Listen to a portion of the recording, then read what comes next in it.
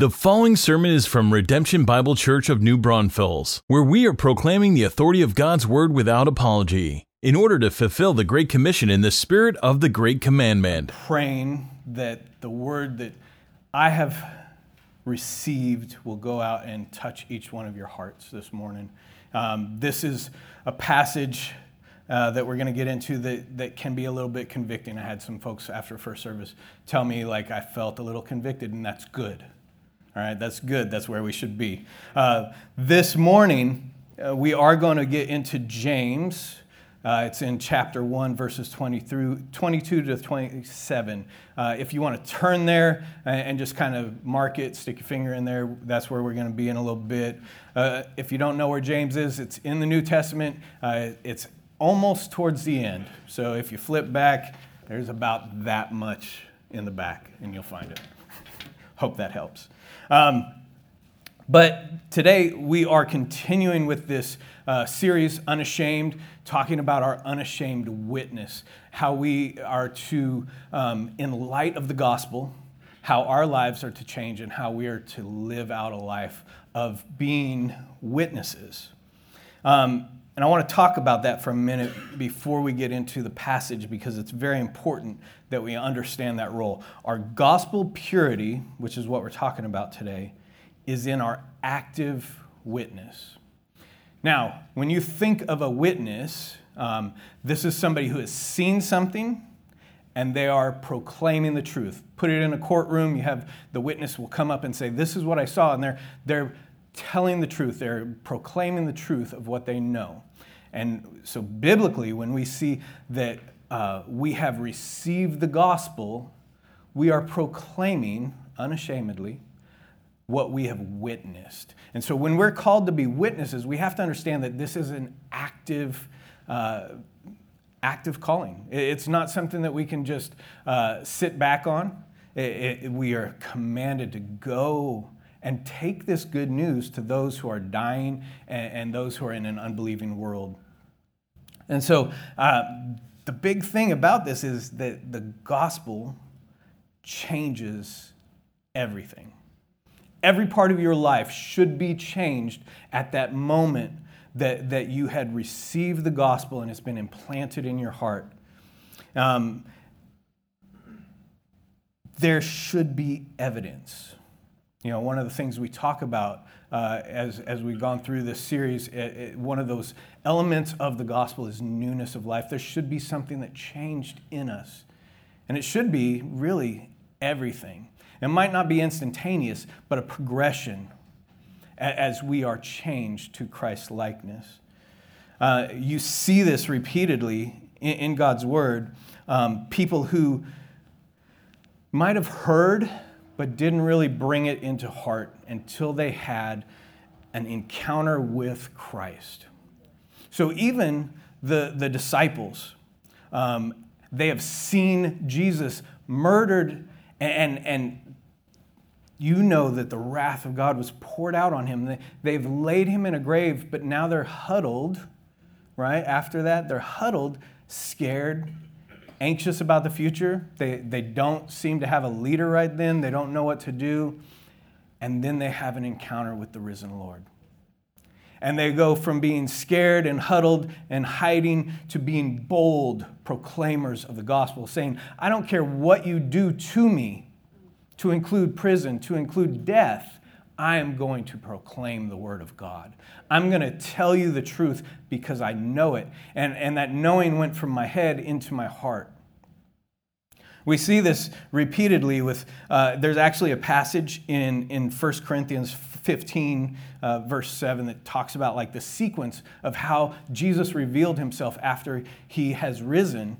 And the people are changed. And today we're going to talk about one of those people, particularly is James. Now, the title of this letter is not like the letters that Paul writes where he titles it to a person and he's writing to a person. So James is the author, but it's not to himself, obviously. It's a general letter to all the believers who are out. In fact, there's an interesting the verse that starts it is James, a servant of God, and of the Lord Jesus Christ to the 12 tribes in the dispersion. So he's saying, hey, all you Jewish believers in the Messiah, in Jesus, I have some news for you. I'm going to tell you kind of how to live in light of what you received. And James, if you have not read it, this is one of the most practical books about how to live our Christian faith. So I would encourage you, start, if you've never read it, go through today, take some time, read through it, and really receive kind of what it means to live as a witness. Now, James is interesting because James is not James and John that we see as the disciples. This is James, the brother of Jesus, the son of Mary and Joseph, right? And he is, I don't know. Do you have a brother? I have two brothers. Here. I have an older brother, pretty good guy. If he tried to tell me that he was the son of God, yeah, right. Right? I'm not going to believe this. So I can identify with James when it says, or it has a passage in John 7 where it talks about his brothers are basically ridiculing him, saying, yeah, if you're really who you say you are, go up to Jerusalem and prove it. And then it says, point blank, they did not believe. And I can identify with that because if my brother told me he was God, I would not believe. But then, again, in 1 Corinthians 15:7, it talks about Jesus appears to James, his brother, and this changes everything. Yes, he believes. He's had an encounter with Christ, the risen Lord. Just like if we are a believer, each one of us has had an encounter with God, with the risen Christ in some way, and it should change us. And for James, it changed everything about his life. He gives himself to service. If you notice from chapter 1, verse 1, he refers to Christ as the Lord Jesus Christ. Again, this is a change because I'm not going to call my brother Lord for anything, right? But he knows who Jesus is now. And he goes on to lead the church in Jerusalem. He is one of the prominent leaders. He's referred to throughout the New Testament. And then his witness actually leads to his being martyred. And as I studied this, that was an interesting thing to me because the Greek word for witness is the same root for martyr. It's martys. And that, kind of was convicting to me. Is my witness so bold as to possibly be martyred? And that's what happened to James. He was stoned to death for his belief, for his faith. And so we see that it has to make a full change. And what I use to help me understand this and put it in perspective in my life is the idea of head, heart, and hands. My knowledge of who God is through study, who Christ is and what he's done, then transfers to my heart and it creates this passion in me. This passion, this love for him that because he loved me first, I can love him and then I can love others. And that drives action, my hands. And the problem that James addresses is that there are some who are not driven to action. They're just hearers of the word. And this is a sign that there hasn't been a complete regeneration, a new life, because they aren't doing anything with that faith that they've received. In fact, before our passage, a little bit higher, it talks about in verse 21, when we have received with meekness the implanted word, which is able to save our souls. The implanted word, the gospel, the good news that Jesus is who he says he is, and he did what he said he would do and accomplished our freedom, right? That implanted word, implanted into our heart when we have received that with meekness, humility. Now, I love this word meekness. I hate the fact that our English translation of meek sounds too close to weak, right?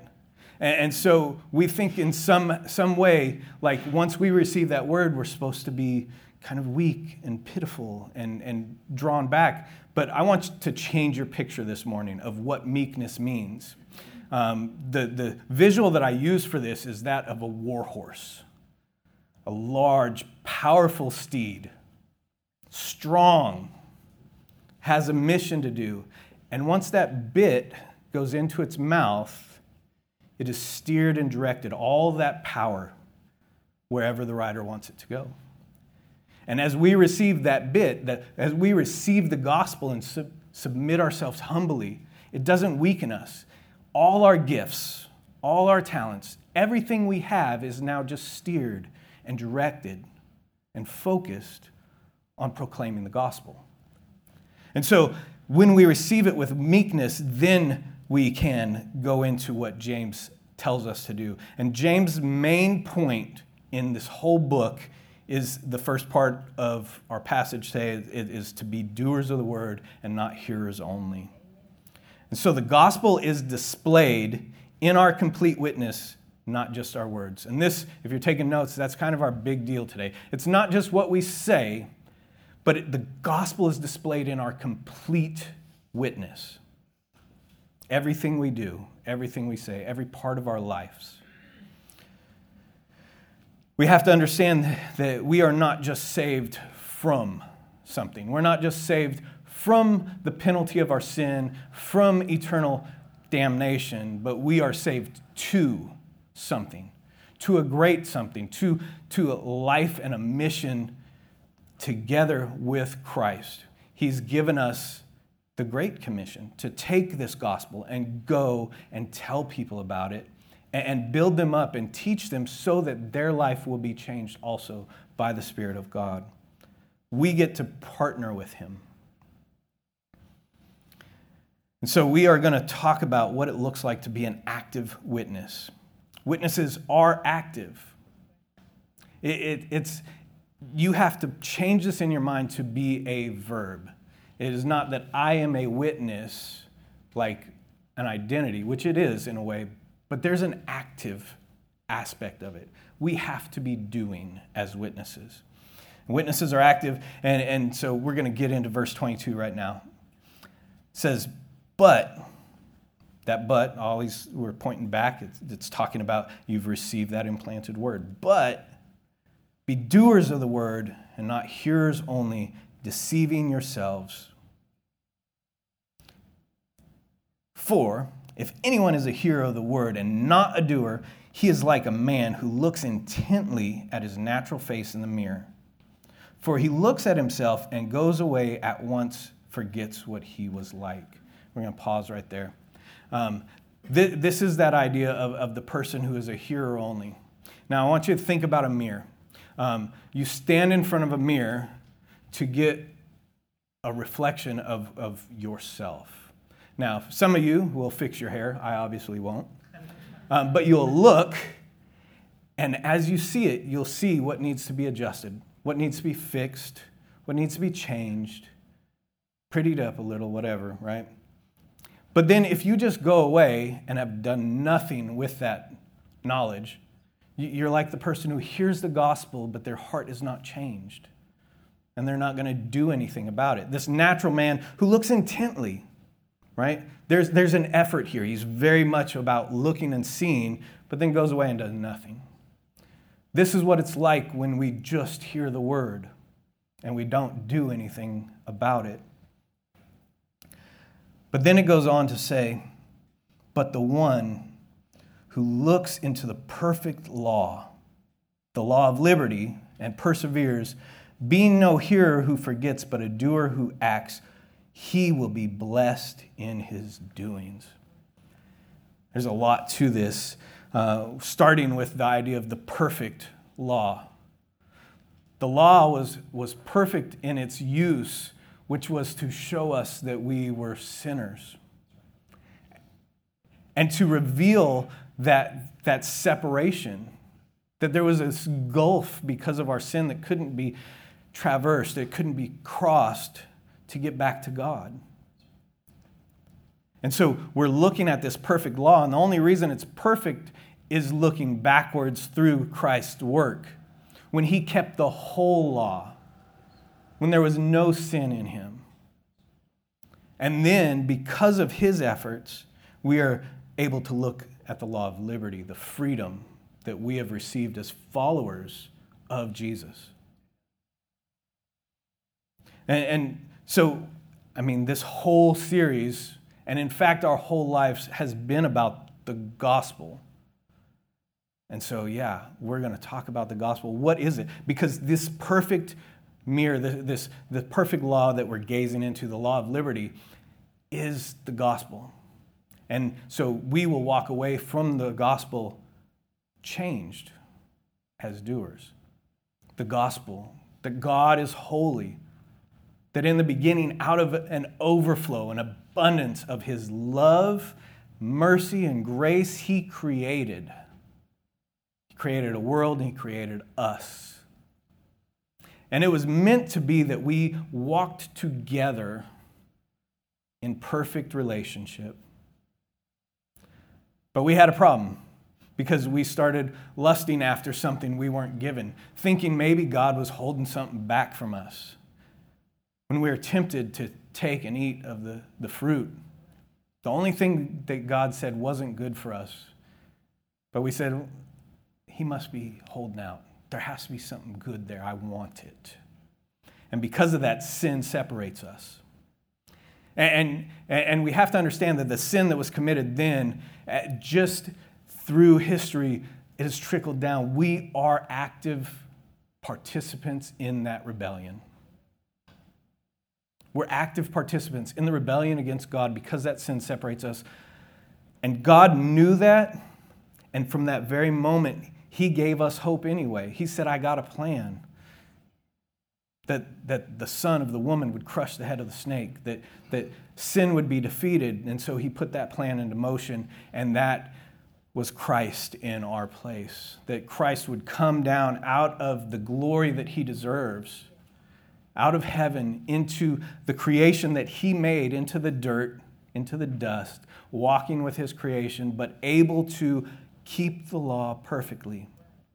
Tempted as we are in every way, but fully submitted to the Father, empowered by the Holy Spirit, was able to keep the law. And because he did that, he was the only sacrifice worthy to fulfill the justice of God. And so when he died in our place for every sin, because every sin deserves death in the light of a holy and just God, when he died in our place, somehow there was a cosmic exchange, and it counted for us.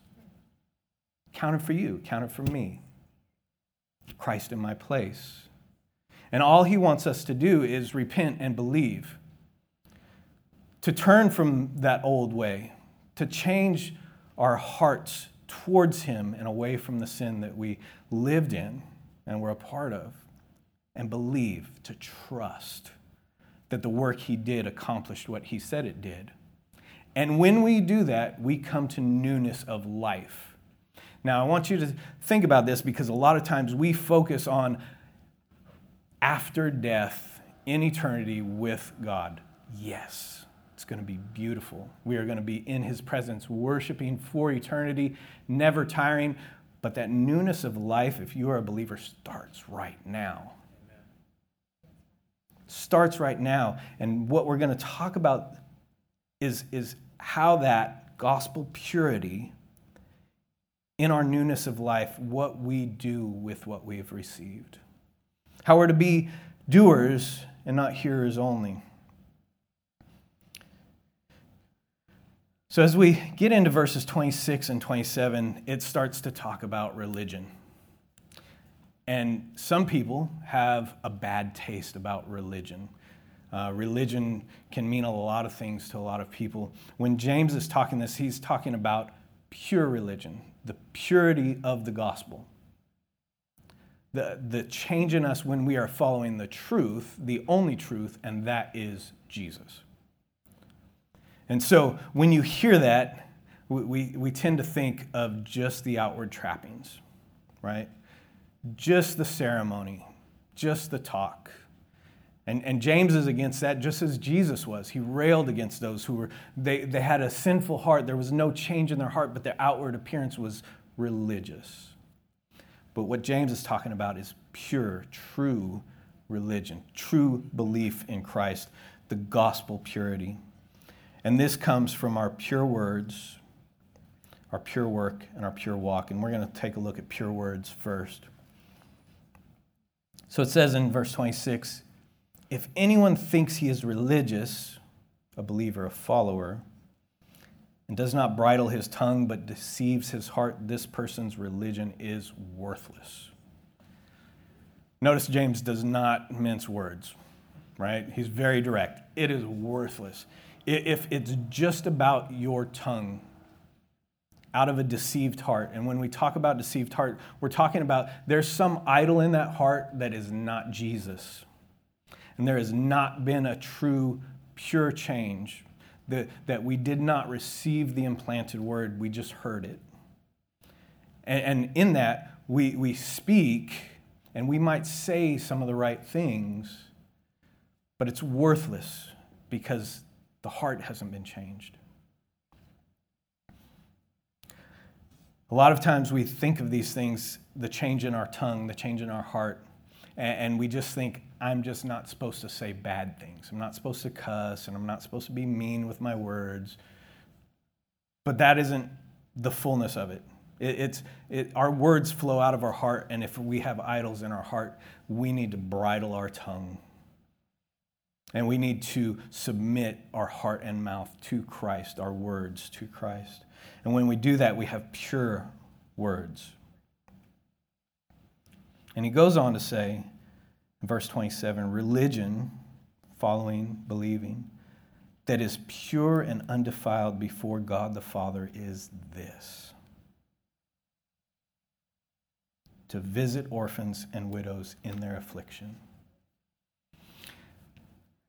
As I was studying, I came to this, and I know what it means, but what I realize is, especially in America, we don't even use the term orphans hardly at all anymore. We talk about wards of the state or children in the system, the foster care system, but we don't really understand orphan. And we might talk about widows, but it's not something that comes up in a lot of our everyday conversation. But this is a representation of an age-old look at who is vulnerable. All right? All throughout the Old Testament, when God lays down his law, he tells them to take care of the widows and orphans, the unloved and the unprotected, the vulnerable, the weak, those who might be on the fringe. He passes laws that say, when you harvest, leave a little bit. Don't go back and collect up all the scraps, but leave it for those who can't care for themselves.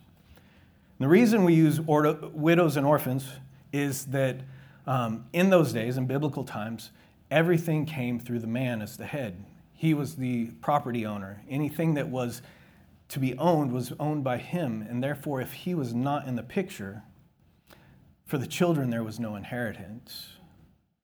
For the wife there was no protection, no safety, no security.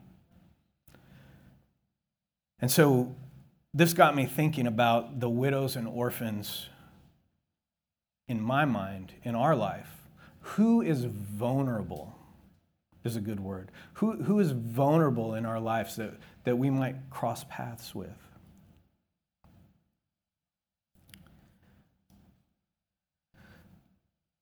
There's two parts that I saw to this of how we care for them. We care for the physical needs of the widows and orphans, for the vulnerable. Because there are physical needs that need to be met. And if we don't meet those needs, how can we provide the spiritual needs? How can we show them the truth? If I'm starving and you come up to tell me about Jesus, but I can't hear you because I am starving, then you're not doing me any good. But on the flip side, if you come up and give me food and take care of my hunger right now, but you don't point me to Jesus, then you have not made an eternal impact on me. And I'm going to be hungry again. So I need both the physical care and the spiritual care. If I'm cold and you don't give me a coat, I probably can't hear what you're telling me about the love of Christ because I don't see it. But if I care for that physical need, and then I'm able to give you the true need, the need for Jesus, you're able to receive that. And I've taken care of the true need in the end. So we have to look at these. But I have a question for you. Who in your circles, your relationships, maybe it's family, maybe it's friends, maybe it's at work, who do you cross paths with regularly that is vulnerable? And how can we serve them? There's a lot of organizations out there doing great work that we can partner with. And I'll tell you some of the vulnerable people that came to my mind. There are children that, other than the food that they get at school, don't eat. They might have both parents. They're not technically an orphan, but they are very vulnerable. Who's filling that need?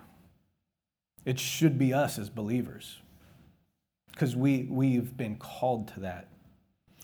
Maybe it's a single mom. A very special lady to our family came to mind.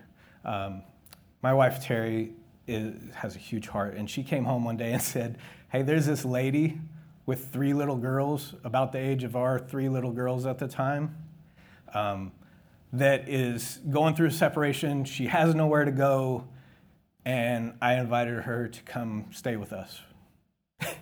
And at first I was a little apprehensive, but thank God that he put it in our heart to care for them, because they were basically widows and orphans, a widow and orphans. And they came and they stayed with us for an extended time, and we were able to show the love of Christ. They had heard the love of Christ. They knew, but it wasn't just our words. We brought them into our home. We shared what we had. And then we were able to help them get back on their feet. That is just one example of how you can do something.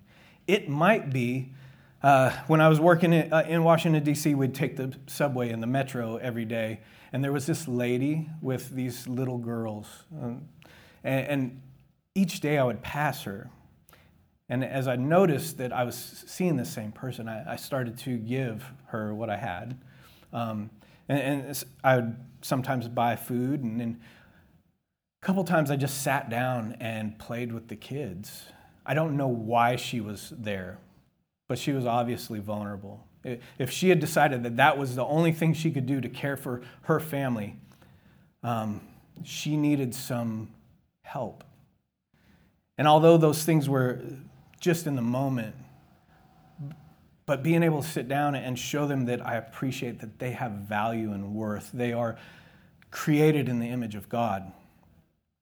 These are things that we can do. And I ask you, what in your life, where? Maybe it's somebody in your family. Maybe it's somebody in your circle of friends.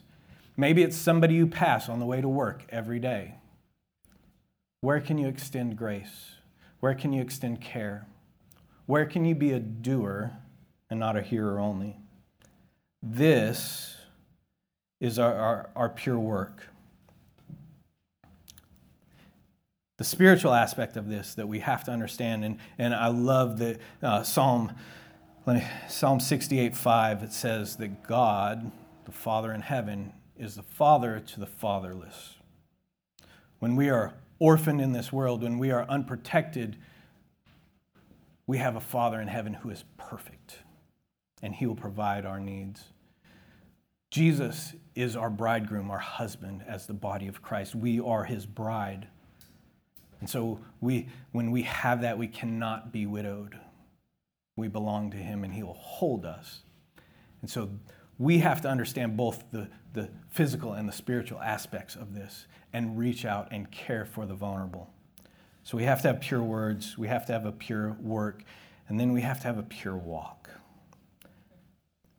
And so after he talks about visiting the orphans and widows in their affliction, he says, and, this is part of our pure religion, and keep oneself unstained from the world, undefiled.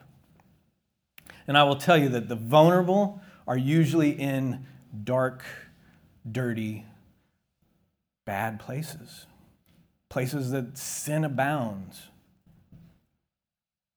And how can we walk into those areas and not be defiled? If we look at Old Testament law and the rules of cleansing and ceremony to get clean and pure before you go into the presence of God, it was extensive. If you touched something that was sick or dead or bad, if you interacted with certain people who were outside of that purity, you would get defiled. But Jesus changed all that because he was pure, he was holy. And as you watch his life, he went and touched the leper. And the leper's disease didn't come onto him, but his purity and holiness poured out and made that leper clean. He visited the prostitutes and the tax collectors, the sinners, wherever they were. And he never became defiled. His pureness, his holiness, his righteousness went out and he made them clean. And as followers of Christ, as believers who have the Holy Spirit of God in us, we can take that wherever we go and not be defiled. We keep our hearts set on Christ. And when we go into those places, the light of Jesus will shine out from us. He will make them clean, but they will not make us defiled. And it's very important that we understand that, because a lot of times we can get that mentality of the priests, right? I don't want to go there because I don't want to get dirty.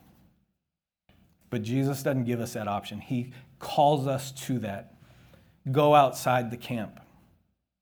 Go to where it's dirty and give them the hope they need. Make sure that your walk remains pure, because as you work through the power of Christ, you will remain clean and you will pour out his goodness, his pureness on all those who you encounter. So when we talk about gospel purity, we talk about pure words, pure work, and our pure walk. This is how we actively witness. So I'm going to challenge you. I want you to think about what we said. Where do you know that there's somebody vulnerable that you could care for? And remember that we are not just caring for a physical need, but we are doing that to point them to the eternal fulfillment of their needs, to Jesus. So I just charge you like James did. Be doers of the word and not hearers only. If you'll pray with me. Father in heaven, we love you. Oh, gosh, we are so amazed at your gospel, amazed at your care, amazed that you are all we need. You're the father to the fatherless. You are our bridegroom. We are your bride. Lord, you fulfill all our needs. And we thank you that you let us be a part of the mission. Lord, that through the shed blood of Christ, we can be clean and we can do the work that you have called us to. Help us to be your witness. Empower us through your Spirit to be your witness. We love you and we are ever grateful. We pray in the beautiful, precious name of Christ. Amen.